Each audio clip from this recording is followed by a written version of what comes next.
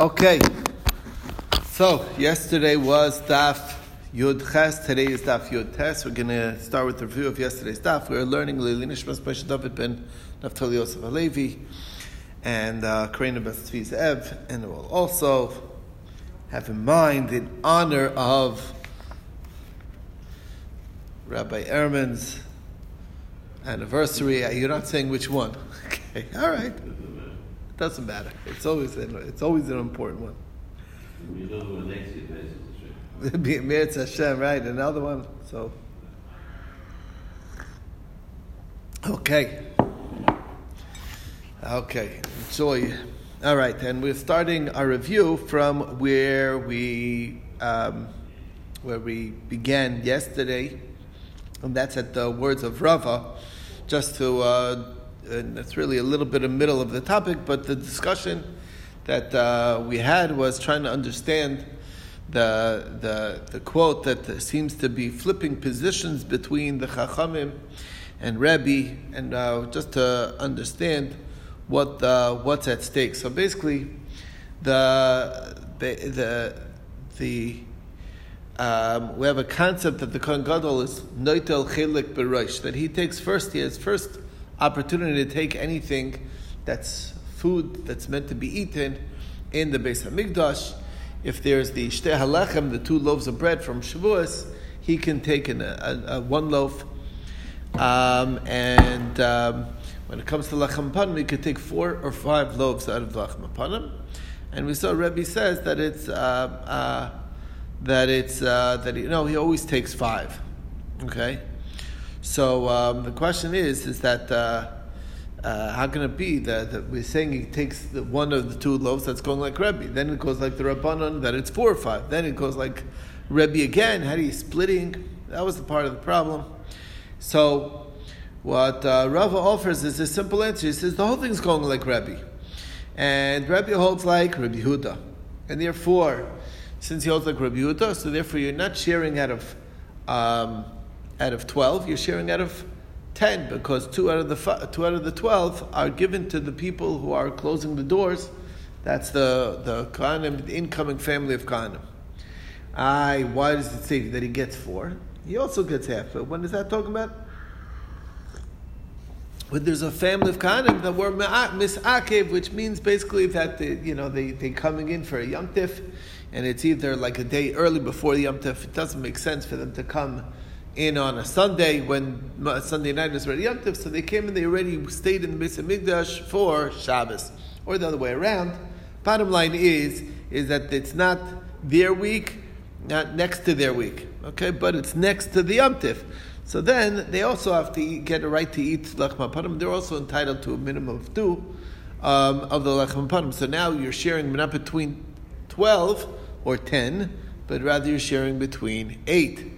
And therefore, half of 8 is 4. Problem with that is that doesn't fit in with the end of the Mishnah, the quote that we said, because Rebbe said that it's always 5. What do you mean? It's not always 5. So that's the kasha. So that's the deal. Next we talked about is the Kohen Gadol was given over to the Ziknei Bezdin. The Ziknei Bezdin would read to him, and they told him you should read the Seder Yom. Maybe you forgot, or maybe you never learned it. And then on Erev Yom Kippur in the morning, they stand him in the Shar Mizrach, and they show him all the different animals, the parim, the elim, the kvasim, that he should know what to do with what, and when, and how, and he should be ragel in the avoda. For all the 7 days, there was no limit on his diet, except for the last day, the last meal. They didn't give him to eat too much food because you don't want him getting sleepy. So that's a story. It brings to sleepiness. So the Gemara says, I understand to say the idea that maybe he forgot makes sense. Okay, maybe he forgot. But to say that he never learned, who's going to put a Kohen Gadol that didn't learn? Doesn't the pasuk say that a Kohen Gadol me'achav, that he has to be the greatest of his brethren in Kayach and Noi, in Chachma, in Aisha?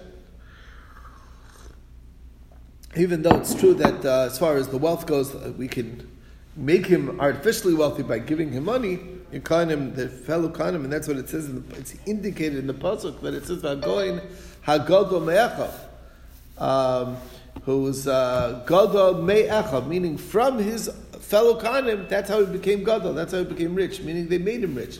That also works. But the bottom line is, he definitely should be a Talmid Chacham. So the Gemara explains that was there's a difference. There's a story of Mikdash Rishon and Mikdash Sheni. This is talking about a Mikdash Sheni.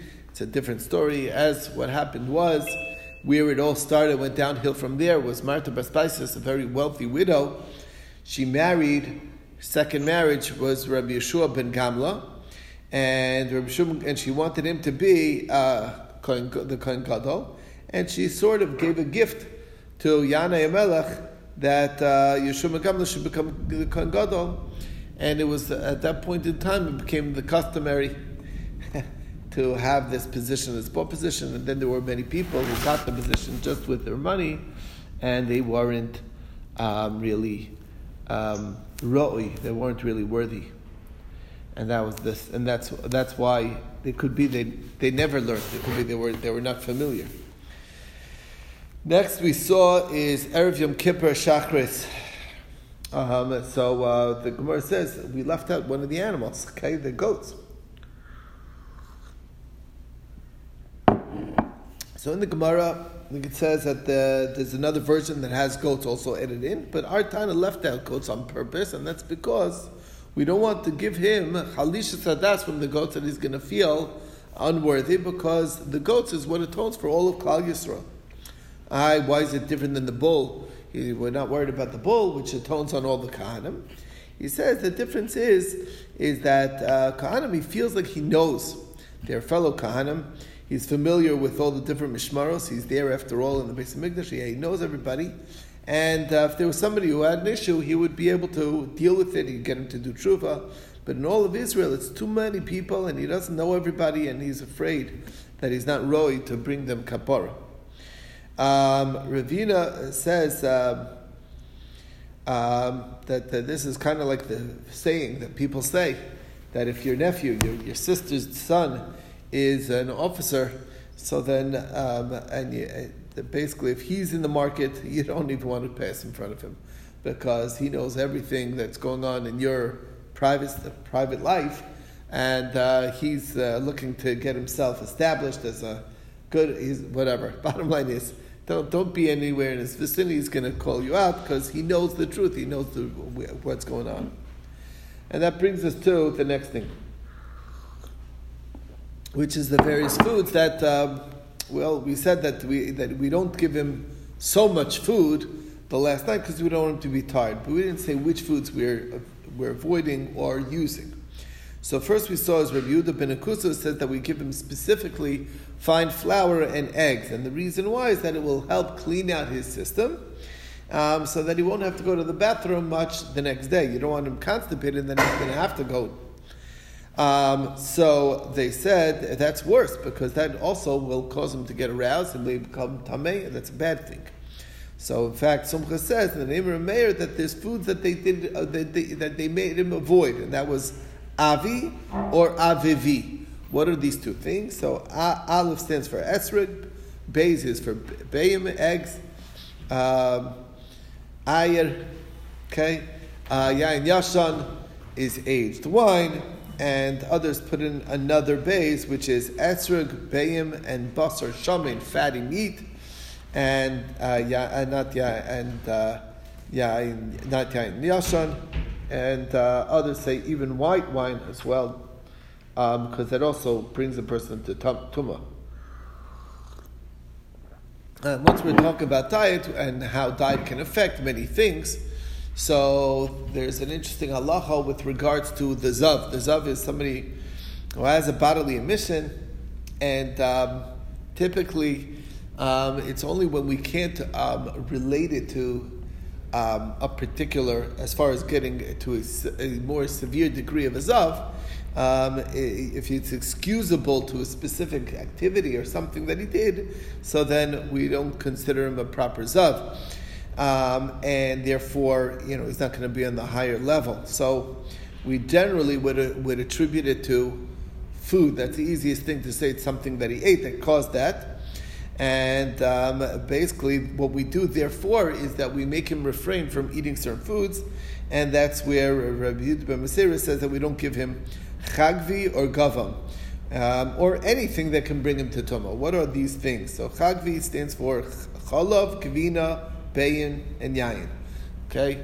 Milk, cheese, eggs, and wine.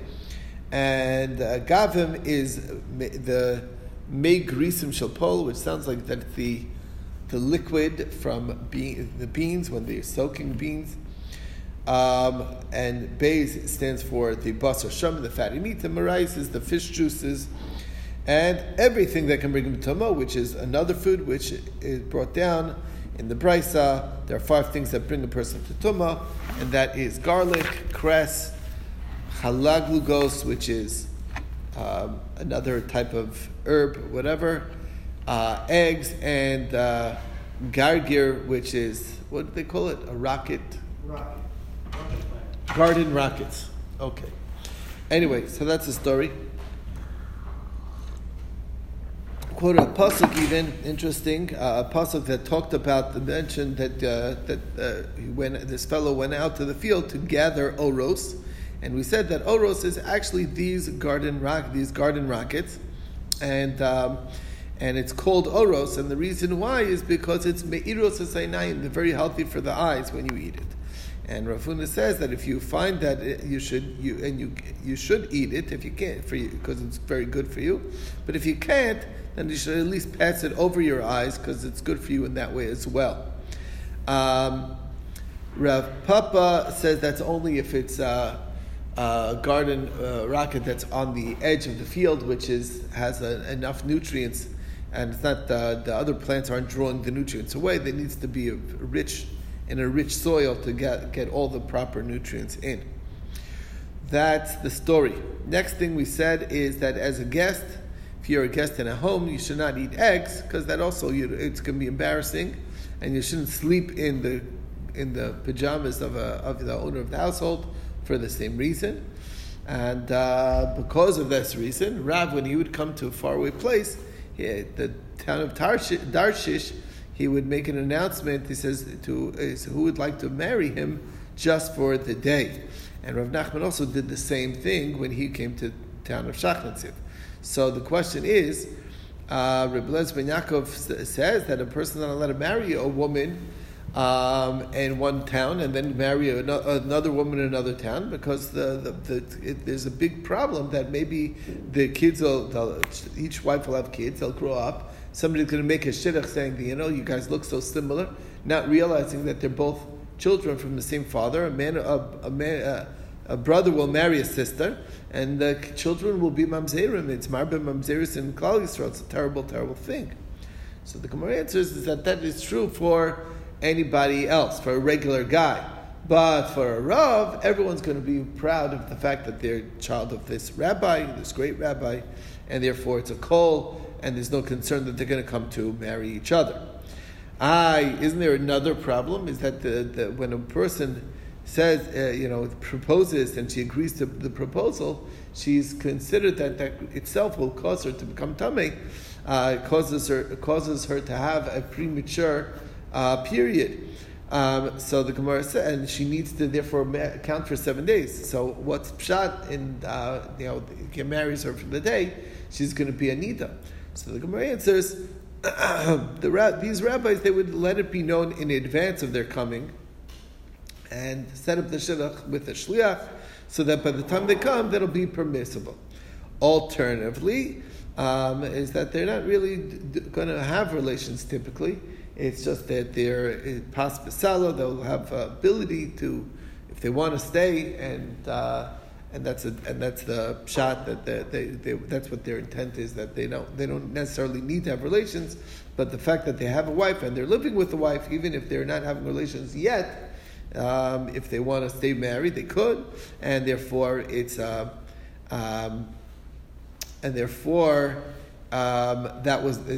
still fulfills its purpose. Which brings us to the Mishnah, and that's where we left off, is that we're keeping them up all night long.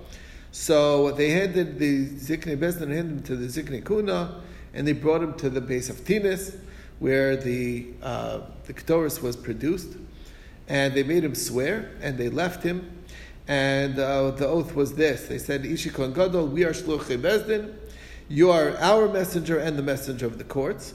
We are making you take an oath by he whose name rests in this place, that you will not change from anything, an iota of everything that we spoke about. He would separate and cry, they would separate and cry, and if he was a chacham, he would say drashas, and if not, Talmid Chacham would darshan in front of him. If he was familiar with to read, he could lane, so then he would lane. If not, they would be lane in front of him. Read parts of the Torah in front of him. Eov, Ezra, Divrei Yamim. But Zachariah ben Pluto says there were many times that he was so unlettered that he didn't even understand Lashon HaKodesh, and I had to speak to him, I had to read to him in Daniel, because that was the only thing that he was able to understand. So it sounds like, and that is where we left off. It's a review of yesterday's daf, and we'll take